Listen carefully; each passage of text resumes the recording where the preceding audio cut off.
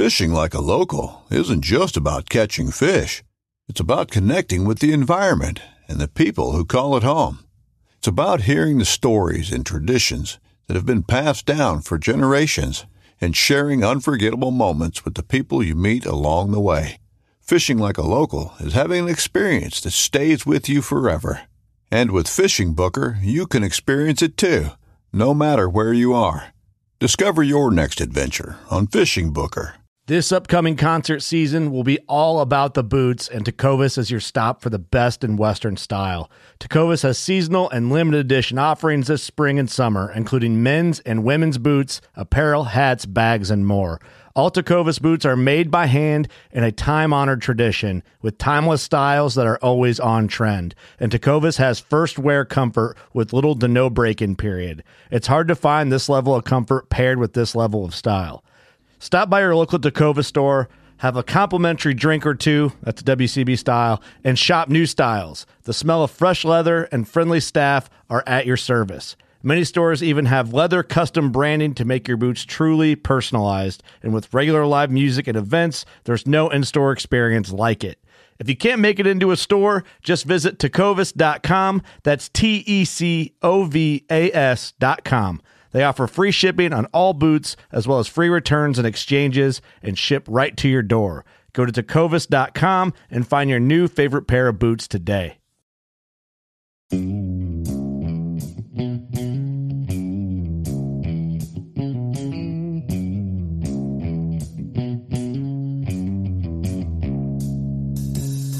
All right, welcome back to the Survival with Basic Badass podcast.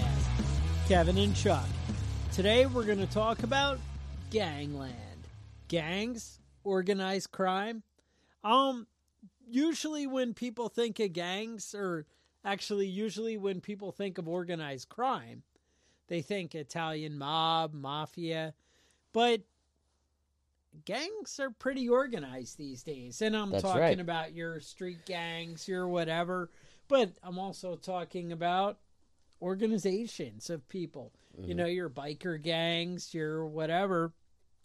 They can actually become a fearsome force. Mm-hmm. Now, there are things like Antifa and things that we might come across and run into today.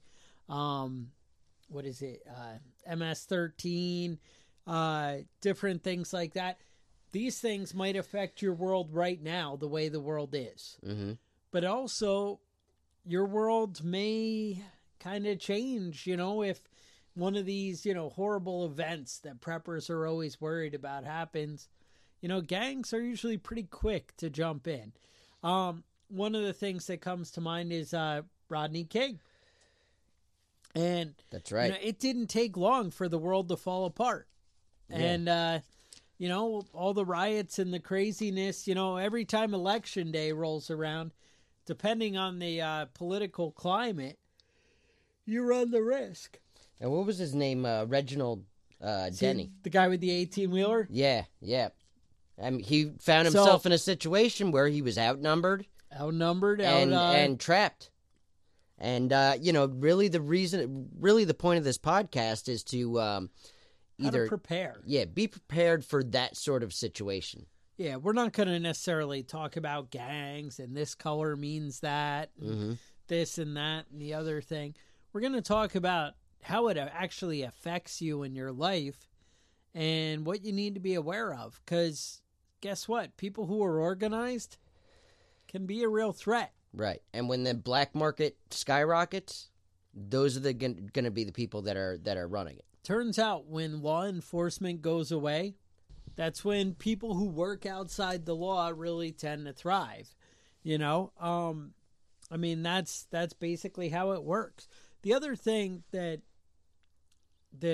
seems to really be an asset for these gangs and groups like this is they tend to have like communities. I know, like in Poughkeepsie, New York, we have the way it's like a smaller city, the way it's set up. There are whole blocks where you'll just have Mexicans that live. And, you know, the next block over, it'll just be, you know, African-American, whatever. You know, so you have all these people. And I didn't realize this. I work in the city all day long and whatever, drive up and down these streets, and I'm talking to a Mexican lady, and she's telling me, oh, my husband works 3 blocks that way, and he can't walk home from work because he has to walk through the black blocks, and they'll all kick his ass. And he got the shit beat out of him, the other day, she's telling me. And she's like, it's all very territorial. But I guess what I mean is they already have a secure area kind of already set up. So when the infrastructure goes away, they're protecting their own. They don't have to worry about somebody knocking on their door and robbing them. Right. Because that's their neighbors and their people, and they're already set up to take care of their own. And to be honest, everyone around knows that they're there taking care of their own. Right. And that has real value. It really does. And honestly, I think the communities that in the urban areas that would last longest in one of these situations would be these close-knit ethnic communities. The Italians did it, the Irish did it. Yep. And these groups held together. Even a lot of the Jewish communities. Yes. These groups held together and held their own by protecting each other and standing up for each other. It's that whole strength in numbers thing. Right. People really used to take care of themselves. I mean, to be honest, nobody, seems to go to church anymore. But that's a community of people who take care of each other. Now, usually the downside to a church community, especially as we get in the bigger, world, they're so sparse and spread out that people aren't all going to the same church. And you're not in that block. Right. It's nice to have an infrastructure of people you can count on, and it might be great people that you can set up preps with and whatever. But geography also comes into play. Into play, right? Now, if you all go shelter at the church and set up there, that could be huge. And that, in a way, you're forming a gang and a gang of protection. If that's the way you decided to incorporate that. If, economic collapse or whatever, and all of a sudden, everything shuts down and services shut down and grocery stores aren't being restocked, setting up a community and organized at your church. Now, do you feel that you could work with your church like that? Would people really be honest and share and whatever? And if they're not, maybe you should be rethinking your church. That's the thing. Is it a group of close-knit people that you would find to be valuable assets to each other? Or is it, a bunch of your friends' parents who, are 80 years old and, don't do anything? No, sometimes there's wisdom and knowledge there, and sometimes there's not. Yeah, right. You know what I found out, actually, is just because you're old does not mean that you're wise. Yeah, you're right. I used to think, you have to respect your elders and be nice. Yeah, most of the people that I meet that have gray hair are wise, intelligent people. Okay. But not all of them. Not all of them. Some of them are dumbasses. There's some dumbasses out there, so just putting that out there, just in case that's where you're looking for wisdom. I want to do a quick run through of maybe different types of organizations that you might have to deal with in a end of the world type of situation. All right. So let's just do a quick run through of some of these. Is it the Guardian Angels? Groups? Well, there's some angels on this list, but not the Guardians. It's not the Guardian Angels. Okay. All right. Because Curtis Lewa and the Berets, and So maybe only New Yorkers know what I'm talking about. I don't know. No, that's all right. Moving right along. So I think that the organizations that are going to fare the best in a maybe an EMP attack or an economic collapse would be drug cartels. Oh, honestly, they're well organized. They have a lot of money, and basically they're already prepared for this. Yeah, but what if what if the pagers stop working? Well, I'm talking about cartels. Oh, okay. Not gangbangers. Oh, okay. They're heavily armed. You know, and a lot of these people, a lot of these guys, these organizations are off the grid already. Yeah. So they're going to be self-sustaining. You know, they have money, but, you know, obviously cash doesn't mean a whole lot, but it doesn't mean a whole lot to them either because they've got so many. A lot of these cartels make $20 billion a year. That's a lot of money. El Chapo's cartel was bringing in $20 billion a year. They're not just stacking it up in a room somewhere. They're spending money on protection, bodyguards, firearms, you know, and I'm talking about heavy firearms, not like AK-47s. Well, hookers and blow are in there, but when you got $20 billion, you know, got money for hookers and blow, right, and gold AK-47s, right, all right. And their manpower is actually skilled. You know what I mean? They have people that are assassins. They have people that are informants. They have people that are all levels. They have a network of people to deal with and people who bring in supplies. You know, I mean, just having, you know, you imagine these are people who can smuggle in things in and out. They already have a structure set up. Mm-hmm. And sometimes when the world kind of collapses as we know it, that doesn't mean their world's collapsing, you know? Right. The one good thing about drug cartels is they're not interested in your canned food in your basement. You know, Really? They're not going to be somebody that's going out of their way house to house. So I think they're going to be just fine on their own. And you don't have to worry about them as much. I think cartels, you're right.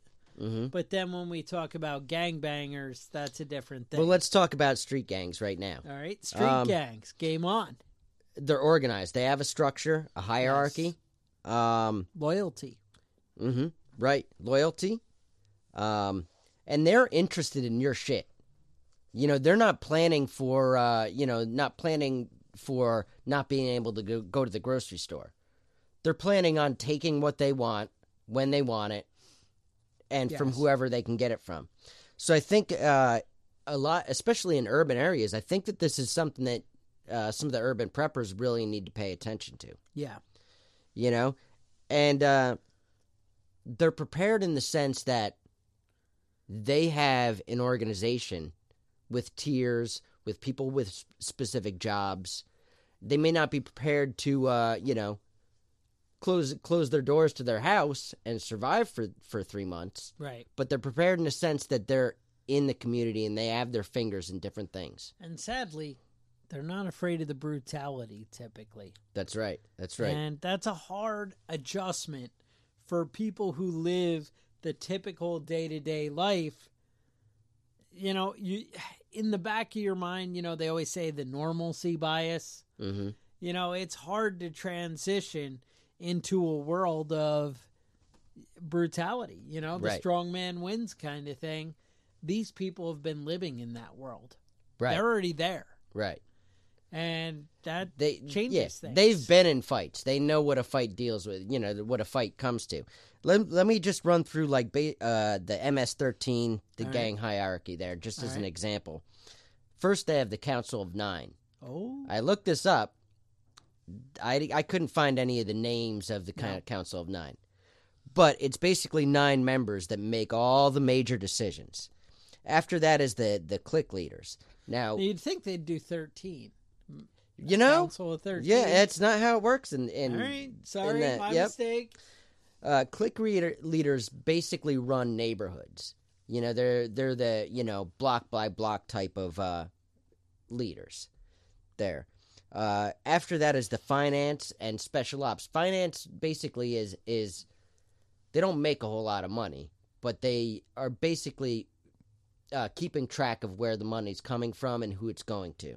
Okay. Special ops is basically what you would think it would be. Basically, assassinations is what special ops does. And they're in charge of the hired assassins, which is the next tier. Now, when you get out of town people, that's where you get them from. You know, out of town, they would hire somebody from a different city to come to their city to kill somebody and then get the fuck out of town, you know? So you can't track these down. After that is the extortion and the menial labor. Basically, the menial labor is grocery shopping for the gangs. I mean, they still have to do the everyday things. Now, if you're in this tier in MS-13, you're only making $40 a week. Oh. That you have a salary. Apparently, you got a salary, and you only make $40 a week for doing all this stuff, so you got to have another job. Unless you can live on $40 a week. Mm-hmm. And the last tier... There's one below the $40 Yes. a week. All right. These are basically the informants. Now, it's important when you have an organization like this to have your fingers out in the community. Feelers. You know what's going on. Yeah, so they're going to be ready for these types of things beforehand. And I think that, I think it's important to look at these groups not just as like raving lunatics that are, high on PCP. Right. But, an organized group. You might get into a gunfight and win the gunfight with somebody that's trying to break into your house. But then you might end up dealing with another 30 people coming over there to find out what happened. Mm-hmm. So when it comes to these types of groups, you kind of want to be diplomatic in a way, if you can be. You don't want to be a target.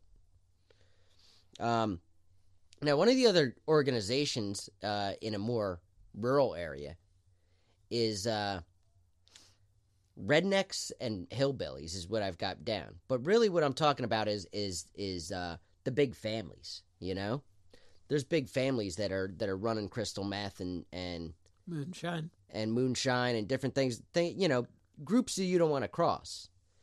But it's really more of a specific geography with that, Appalachia. Well, Appalachia, I lived out in East St. Louis, and you had your share of rednecks? There was definitely a good share of meth addicts that were, that were down. They were down. Yeah. They were already missing their front teeth. They weren't scared of a fist fight. The next one I want to talk about is biker gangs. Oh, Sons of Anarchy? Sons of Anarchy. All right. Yeah. Now the Hell's Angels is the Hell's Angels. that's like the quintessential bikers gang, right? And I looked up who the president was. Nobody knows. Yep. Then they've got the vice president, the treasury, full patch members, sergeant at arms, honorary members, and prospects. Now, if you're out riding a bike, that's your jam. You got a leather jacket. You got patches. Leather jacket. Don't have 3 patches. No. Top rocker, bottom rocker, and your centerpiece. Don't do that shit unless you're approved by the Hells Angels, because they'll come, they'll yank you off your bike, and they'll rip patches off your coat, and maybe, if you're lucky, they won't kick the shit out of you. Maybe. You have to get approval. Did you know that? You have to get approval from the Hells Angels to have 3 patches on your vest? Just saying.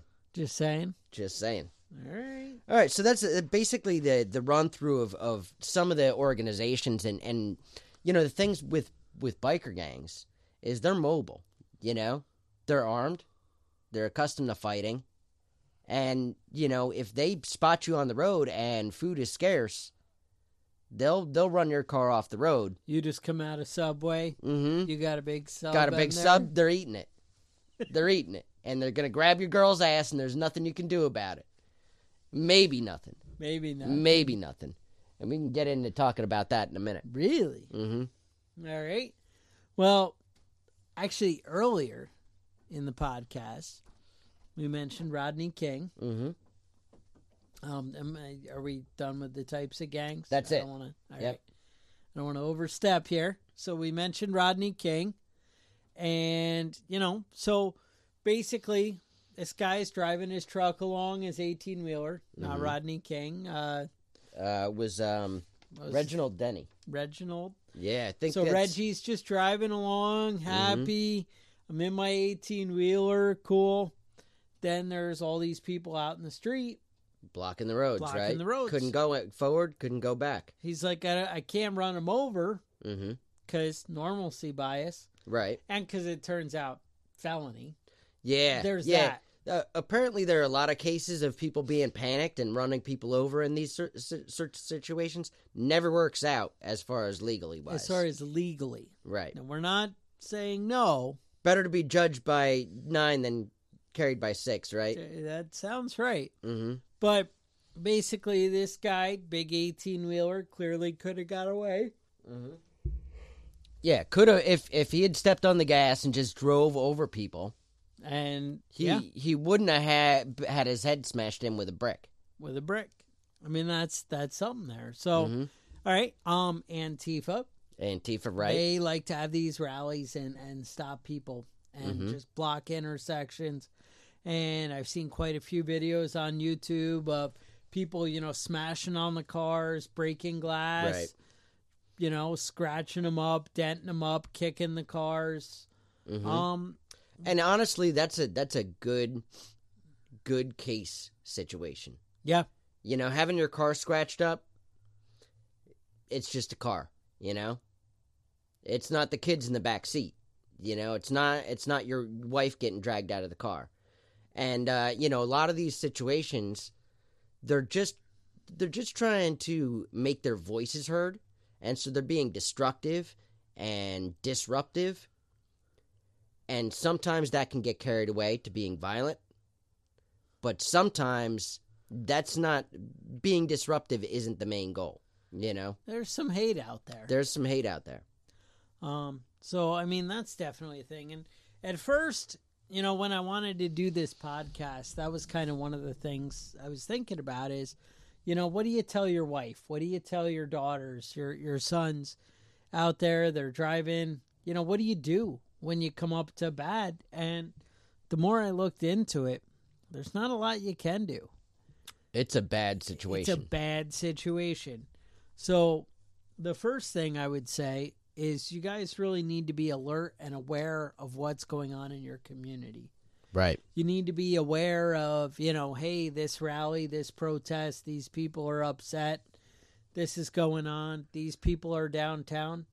And your first move is to really just stay away, to keep your friends and your family away. Right. Because it can turn ugly fast. Mm-hmm. And even if we can talk you through getting out of it alive, the legal consequences, there's a lot of ugliness that comes with it. Right.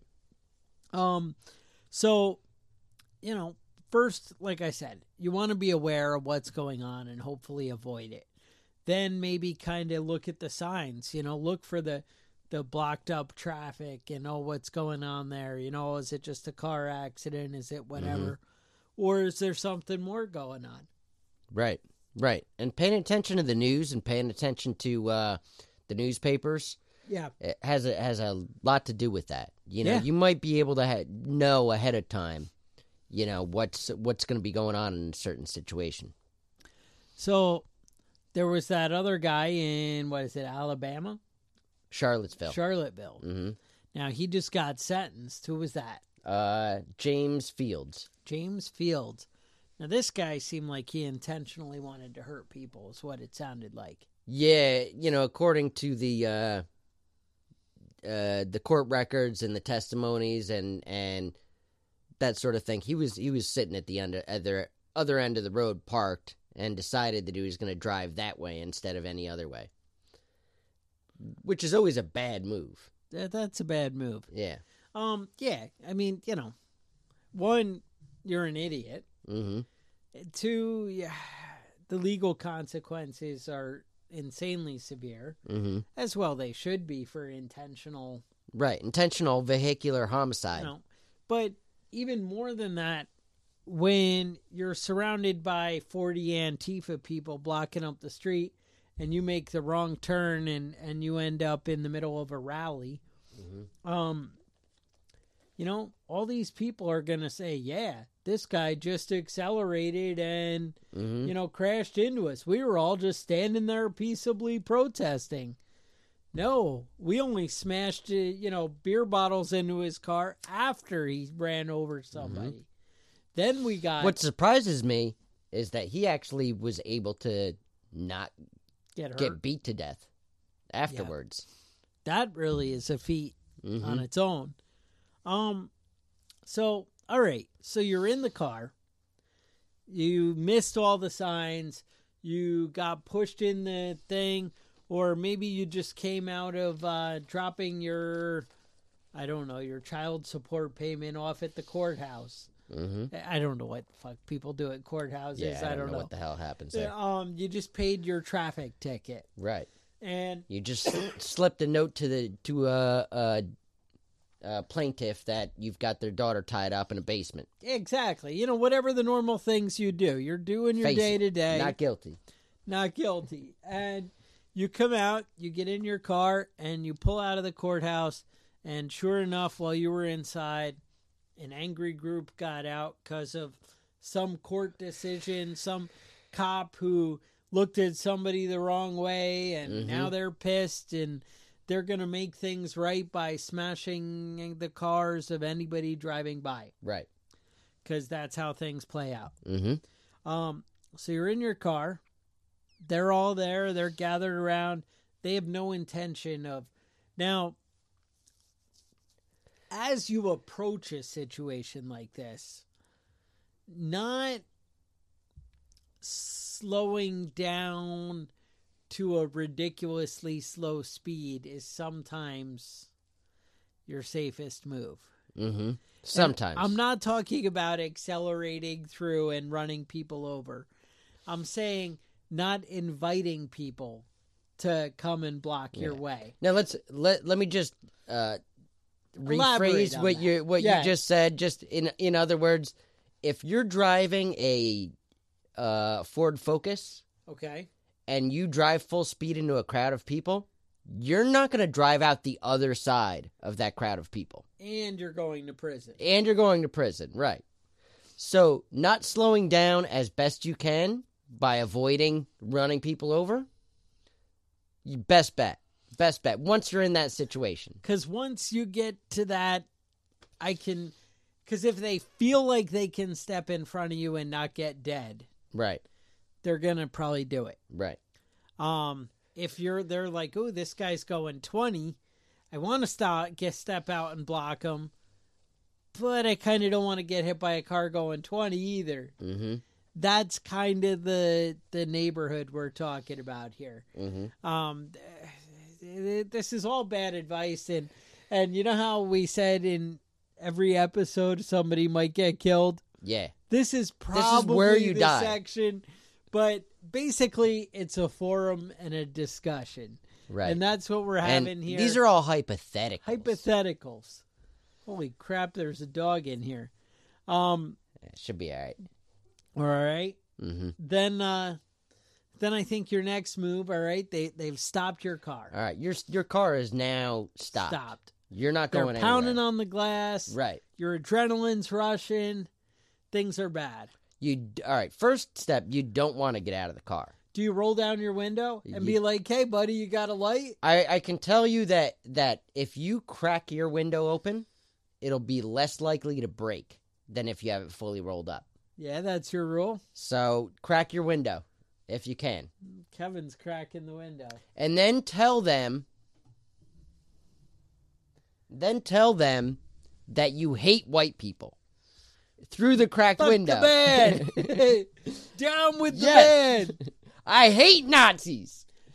Blend in the best you can. Be on their side, right? Work yourself towards the periphery if you have to get out of your car. All right. I actually wasn't even gonna get out of the car. I'm not even at that point yet. But I would say if they drag me out of the car because they smashed the window, pulled the door handle from the inside, and I somehow shot everybody else in the face, and then they're the still rest of coming the after guys you? came after I went through the 4 or 5 magazines I have with me. Then when they drag me out of the car, I'm like, wait, let me just get my black hoodie out of the trunk.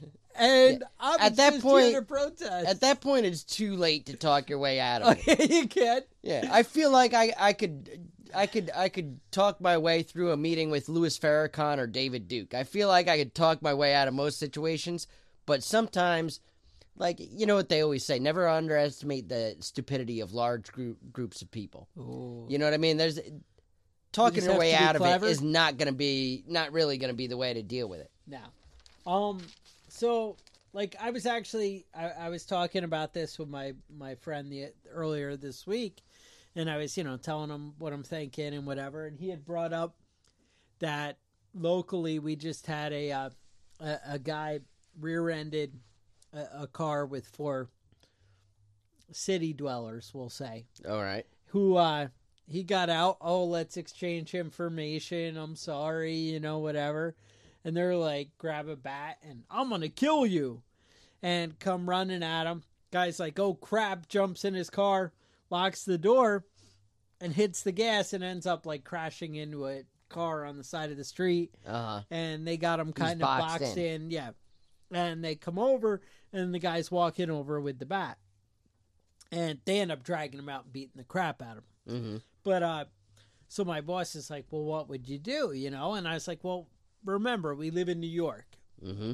And so you kind of get past the obligation to retreat when this guy had no choice. He could not retreat. Yeah, however, at that point, he's in his vehicle. However, that said, these guys walking at you, they might turn around and because they're all going to be like, yeah, we were just standing there and he started shooting at us. Right. And there's 3 of them alive or whatever that are going to be like, yep, he just killed our friend. We were on our way to Bible study and we don't know what happened. Got into a car accident and he lost his mind and started shooting people. Started shooting. Probably saw the color of our skin. Mm-hmm. So, thing is, he's like, what do you do? So I said, well, I'd get my gun. And I'd get it on the ready on my thigh there, kind of just sitting on my lap and waiting. And be honest, you don't want him to see it, but I also am not going to be the end of the world. Yeah, maybe you want him to see it. That's you. I'm good with that. I've been in situations where I've walked up to somebody in their car and flashed and they had a gun on their passenger seat that they set on their lap, and I just decided to turn around and leave. You're like, no, I don't want to ask you that question. And let me just give you a real world scenario where this actually played out. I had a friend of mine that was my story there. Oh, go ahead. I'm sorry. Go ahead. All right, and then we'll talk about your friend. Yeah. Okay. Unless he has better ideas than me, but all right. So anyway, they come up. I'm letting them come right to the glass. And as soon as somebody breaks the glass, I'm shooting that guy in the face. Right. Then, as more people approach, they're getting shot in the face. And, because they ducked down. Right. I was shooting for center mass, but when they ducked down to get out of the way, I couldn't help it. Hollow points. So those eyes poking up over the window. But then, as soon as the other 2 decide to run away, in New York, you don't shoot them in the back. You can't shoot them in the back. Running away. Yeah, now that's homicide now, and you can't get out of it. Now, we're talking about in the city, surveillance cameras, whatever. Right, you're being watched. Pedestrians. How you behave is how you're going to be tried. Now, this happens out in the woods. Just kill everybody. Nothing ever happened. Everybody. Everybody's going to die. Now, your friend, what happened? He was coming through. I was talking about East St. Louis earlier. He was coming through East St. Louis, and he had the wrong skin color, and he was pulling a trailer full of tools, and he was just about out of gas, and he thought that East St. Louis would be the place to pull off and fill up on gas. Bad mistake. Pulled into a gas station, and as he pulled up, he saw that there was a car parked with some people leaning against it. And there's another car parked in the on the other end of the lot. And so he pulled up, swiped his card, and then one of the cars pulled up behind his trailer, and the other car pulled up in front of his truck, blocking his exit. So he said he put the gas nozzle back, got into his car, opened his glove box, and pointed the gun through the windshield. And the people in front of him just took the fuck off. And they were probably just there to get some crackers or something. He said, I didn't know what I was going to do, if I was going to start shooting through the windshield, but luckily it didn't come to that. And it's probably good it didn't come to that, because that wouldn't end well for you. shooting through your windshield at people, that are just at the gas station. Yeah, they frown on that. Yeah. That's hard to explain. Mm-hmm. But I like that they get in the car and drive away. Yeah, they left. And I think just a show of force that you're not a victim. Sometimes, I like that part. Sometimes that can be enough.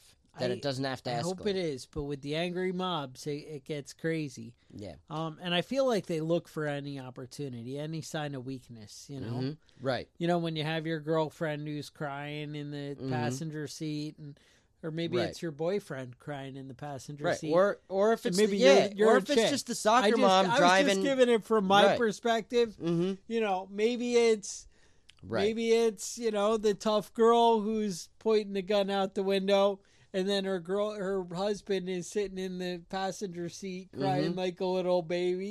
Yeah. No, because I know in this sort of situation, my wife would be writing checks my ass couldn't cash. You know what my husband's gonna do? There'd be all sorts of trouble. He's gonna fight you just be quiet. And every one of you. Oh shit! They never volunteer themselves though. They're not like, I'm gonna get out and kill. You know what my husband's gonna do? Yeah, let me tell you about my husband. You're fucking wrong with the wrong woman. You shut up. You shut your mouth. Yeah, it sounds right. All right, so let's say now you're stuck.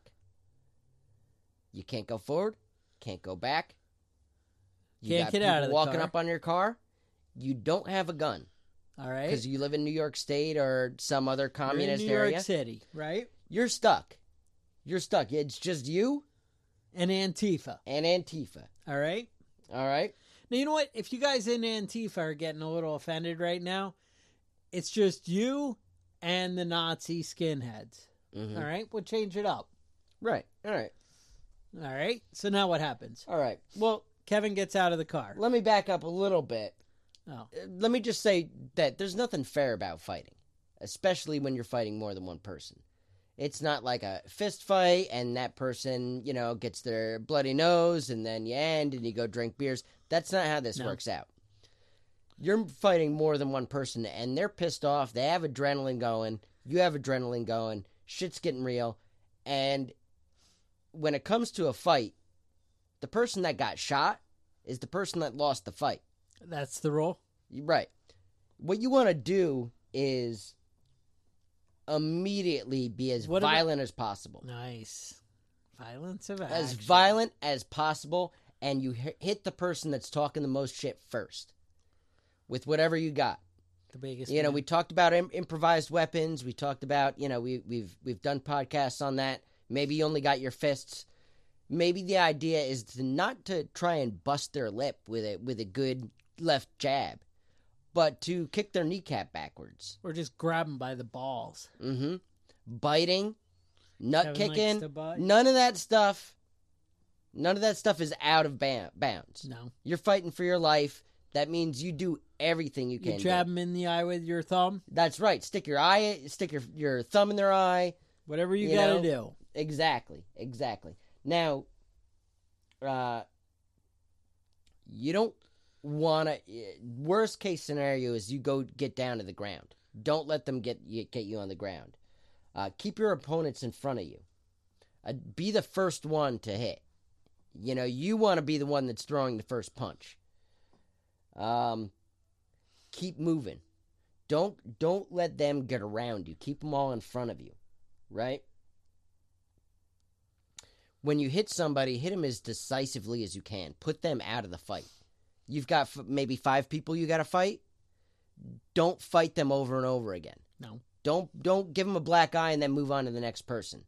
Break bones as best as you can. Do as much damage as you can, as fast as you can. And worst case scenario, break out the nunchucks. Yes. Finally, you're on my team. Mm-hmm. Now, the reason Kevin drops this subtle nunchuck disclaimer here is because it turns out, according to Kevin, mm-hmm. it is now legal to possess nunchucks in New York State. That's right. Big court case. Shall not be infringed, that's motherfuckers. Right. December 12th. It was ruled unconstitutional. There was a ban in New York State on nunchucks. Even possession of nunchucks in your own home. So that's right.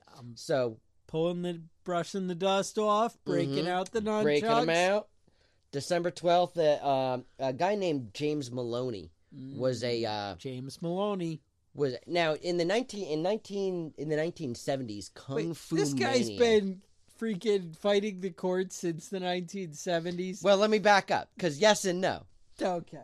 In the 1970s, nunchuck mania was sweeping the nation. All right. Kung Fu movies with Bruce Lee kicking the shit out of people with nunchucks. Love it. Love it.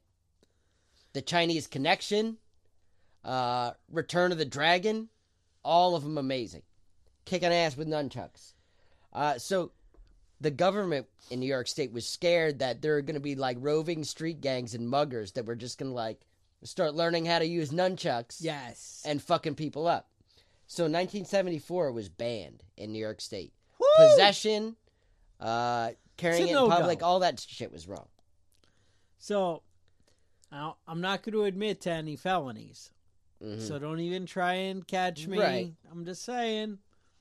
But there was a guy who looked like me once. After December 12th, acquired something. Went to Chinatown in New York City and was like, hey, I hear nunchucks are illegal, but you can't tell me that you don't sell nunchucks in a martial arts supply store. Right. And this guy who looked like me, after he said that, they were like, no nunchucks. Illegal. He must have been super handsome. He was handsome, this guy. They were like, those are illegal. No, get out of my store. And I'm like, I mean, the guy who looks... The guy. The guy. I mean, he looks so much like me, I get confused. He's like, dude, you gotta freaking hook me up with some nunchucks. And they were like, oh, nunchucks. And I was like, yeah, nunchucks. Wait here. Guy comes back. Turns out, the way around it is, I can sell you these 2 sticks and this chain with these 2 brass bells that slide over the end of the sticks. Mm-hmm. And they have this screw hole here and these screws. Right. And you could have that, and as long as you never put it together. Legal. Mm-hmm. And I was like, oh, I see. This is very interesting. And then that same information would come into play after we had the SAFE Act. Mm-hmm. And I was like, wait, I could take an AR lower and I can buy an AR upper. And chain them together. And as long as I don't put them together, it's legal. Mm-hmm. Now you're getting me. Right. I was looking through a book of the history of small arms. Yes. And one of it... Did it start with... One of the pictures... One of the things I found... What's that? Did it start with a picture? No, not T-Rex. Okay. No, it had a picture and a brief description of 2 flintlock pistols that were chained together at the ends. So you could fire one, fire the other, and then use them as nunchucks. You don't even have to reload. Yes. Now you're understanding the level of badass. Right. That's some badass shit that we've attained right here tonight. Mm-hmm. So, just so you guys know. Now, I had a friend of mine that, when it comes to fighting large groups of people, reminds me of this story. A friend of mine that I used to work with, he was a biker and was like really like the joy of his life was fucking people up in fist fights. Mm-hmm. And it was just something. I mean, some people are good at it, some people aren't. He was good at it. Now, he was a forger as his job. Basically, he forged Native American artifacts and would, make them. Mm-hmm. Apparently, you can take a stone axe blade, make it yourself, put a bunch of pennies in it, or with it, and dog shit, wrap it up in leather, and bury it in the ground for 2 years, and it'll come back looking aged, like just like you dug it up out of the ground. Is the dog shit the key? Yeah, that's the key. The pennies and the dog shit, that's the key. That's a side note entirely, though. So he was telling me that he was at a bar drinking beer, and there were 4 or 5 rowdy guys next to him, and they were wrestling, and they bumped into him and spilled his pitcher of beer on him.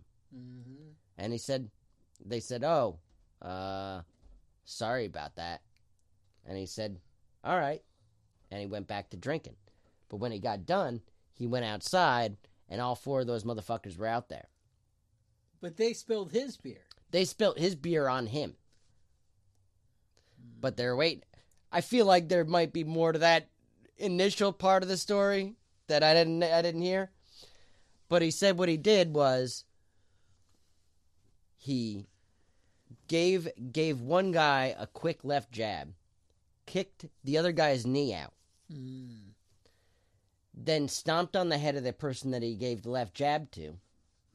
He said the third guy ran away, and the fourth guy, he grabbed him by the wrist and put his other hand on the back of his head and swung him around and ran his face into a light pole. Yes. That's how you handle a large attack. I feel like if I was in that same situation, I would have just got the shit kicked out of me. Some people are badass, though. Yep. And they know how to handle those situations. Well, I do recall being in Turkey, and my friend Kevin, not you. Different Kevin. All right. He was from Nitro, West Virginia. I don't know if you guys know Kevin in Nitro, West Virginia. Well, if he's listening, he knows. He knows who he is. But Kevin, I even tempted to share a little more of his name, but I'm not gonna. Because it just implies what a redneck he is when I tell you his middle name, but we won't go there. But was like, we're in the bar, Turkey. He's like, these motherfuckers are so dumb. I can't believe the Turkish people. They're so stupid. And he's just going on and on. Because nobody in Turkey speaks English. The women here are ugly. I don't like it here. They can all go to hell. Blah, blah, blah. Everything was fine when we were in the bar. And then when we go to leave, turns out all these guys are out there waiting for us. And they wanted to have a little fisticuffs of sort. Okay. And I don't really remember all the moves, and I don't know about slamming anybody into a light pole, but I know we both had a lot of bruises and black and blue and bloody lips and black eyes the next morning. Although he looked worse than I did. Really? All right. I would say that. I don't mean the Turkish guys. I mean, you mean my your friend Kevin. Yeah. So I'm just saying that's a thing.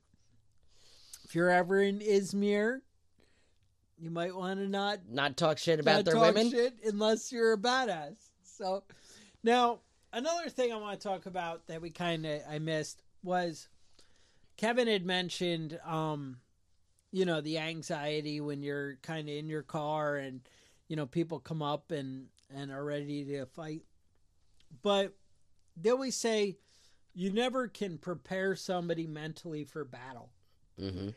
Right. That's not something you can learn in school. It's hard to teach, the feelings and whatever. And I was thinking about this and how to describe it to somebody, what it's like to be in a gunfight or the stress of somebody coming up and, dragging you out of your car. Right. You think, I'm going to be calm and react and do this and I play these things. Now, you really will greatly improve your odds by playing out scenarios in your head beforehand, doing a little foresight and thinking, all right, if this guy does this, I'm going to do this. Have a plan. Right. So it's natural. Right. Think that for me moves ahead like chess. Don't discredit that. I think that's great. But, I don't know if everybody's been through this or if it's just me and I'm a wuss or what. But, the first time I go to shoot, a small animal or something, it's anxious and my heart's racing fever. And you feel it and you're and just kind of not that you can't do it, you don't, and it's not even like a mental thing, just the anxiety of doing it. It's weird. You get like a feeling. And then the same thing, you know, you go to shoot your first deer. Mm-hmm. And you get that kind of, your heart's like pounding in your chest, like, oh, I'm going to go do this now. Right. And this is the thing. And you go out there. It's kind of like that. You know, it's that anxiety, and it changes things. And you'll get where, oh, I didn't put the magazine in the gun. And, oh, I didn't, you know, rack around in my AR. And you just skip stupid steps, you know, and that's why we train. You know, that's why the military is over and over again. And that's why it should be, you know, second nature with you using your gun and your knife and your, you know, different things. You really need to spend time getting familiar, because that anxiety can just really, I don't know, take a toll on you. Mm-hmm. And then after you do it once, next time is 10 times easier. And the next time it's 10 times easier than that. And it just becomes, you know, comfortable. But it really, when you get in real scenarios, it does. It takes a toll on you. And you really, you know, you need to start pushing your comfort zone. Right. And I think, you know, just building up to a level of preparedness that's going to, you know, take you to the next level. But that's about what I have on that. Mm-hmm. Now, Kevin did want to point out, we got a package in the mail today. We did. Tac Pack sent another luxury box over. Mm-hmm. We got a nice neck knife. Yeah. Now, I wanted to mention, I got an email earlier this week about neck knives. One of the people that emailed in was talking about a car accident that their friend was in that was wearing a neck knife. And it happened to line up with the seatbelt. Lined up with a seatbelt. Broke his sternum. So just pay attention when you got those neck knives on. You know, pull it on the outside of your seatbelt. One more thing in there. Just be aware. They also have a nice SOG multi-tool. There was a multi-tool in there. Yep. Chuck and I had to fist fight for it. Little fist fight. Uh-huh. There was a Hang Tough target, which looks pretty interesting, honestly. We're gonna have to do some shooting. Yeah, talked Chuck and let me keep that at my house. There's a Christmas Kevin patch. thought he needed to up the toughness level at his house. That's right. There needs to be a little bit more man shit going on at my house. There's a Christmas patch that came in too. You'll shoot your eye out with an AR-15 on it. But it's all wrapped up in Christmas It's wrapped paper. up in Christmas present. The perfect present for anybody on your wish list. Nice. That or whiskey. Mm-hmm. Or in my case, if you're thinking of me, I actually like Southern Comfort. But, you know, hey, I'm not as hard as the rest of you guys. But, you know, what can I tell you? All right. So there's always some interesting stuff that comes in with the TAC packs, and I think the value is always worth more than what you're paying for it. So it's definitely something you want. The cool thing, when you maybe sign up to give somebody a Christmas present, Mm-hmm. Secret that's Santa. The cool thing you can do at the last minute. You're like, oh shit, it's Christmas Eve, and I didn't get my husband or my wife something for their AR-15. What am I going to do? Right. Wait, just log into TAC Pack, sign up, and bam, they're going to start off the new year every month. You're right. New box. With the gun map. And then with the all year, they're going to be like, you know what? My significant other really loves me. It's the gift that keeps on giving. That was the thing. If you use the code BADASS, this is why Kevin said with a gun mat, you get a free TAC Pack gun cleaning mat. Now, it comes separate, but it will come. Mm-hmm. And when it doesn't, I don't know, just send them some hate mail and they'll work that shit out. Yeah, you can send us hate mail too. We'll whatever, you know. Also, you guys may want to head over to iTunes or wherever you're listening to this fine podcast and maybe leave a review. Another thing, if you heard our interview last week with Chris from The Beard Show, he pointed out that his bartender said, you know, hey, you know, here's a cool podcast you could check out. Maybe you want to share this podcast with your friends. Or maybe you're a bartender. And you want to tell you want to tell everybody who comes into your bar. You know what? You really shouldn't be in the bar right now. You should be at home listening to your iPod. What kind of bartender is that telling people to go home? No. That's not. Listen to it in the bar. Now you're thinking, mm-hmm. That's going to bring the customers in. You put this shit over the stereo, mm-hmm. You're thinking, oh, but I like to play Kiss. I understand that. I understand where you're coming from. But maybe you're 3 tequilas in and you think that starting a fight with everybody in the bar is a good idea. And now you're happy you listen to this podcast because you know how to handle it. I don't even know where to go. I'm actually, I honestly, I don't drink tequila. I'm allergic to it. I break out in handcuffs. Yeah, it turns out. Yeah, I've seen you drink a little bit of tequila. It turns out it always goes bad. You drink a lot more tequila than I do. I know that. Another thing you might want to consider, you don't have to just be a bartender. You could tell people about this podcast mm-hmm. in any job. Right. You know, I go to people's houses and do repairs. I don't say shit. Mm-hmm. But if you did go to people's houses, you could tell them about it. Yeah. Now, what we really are looking for is some reviews.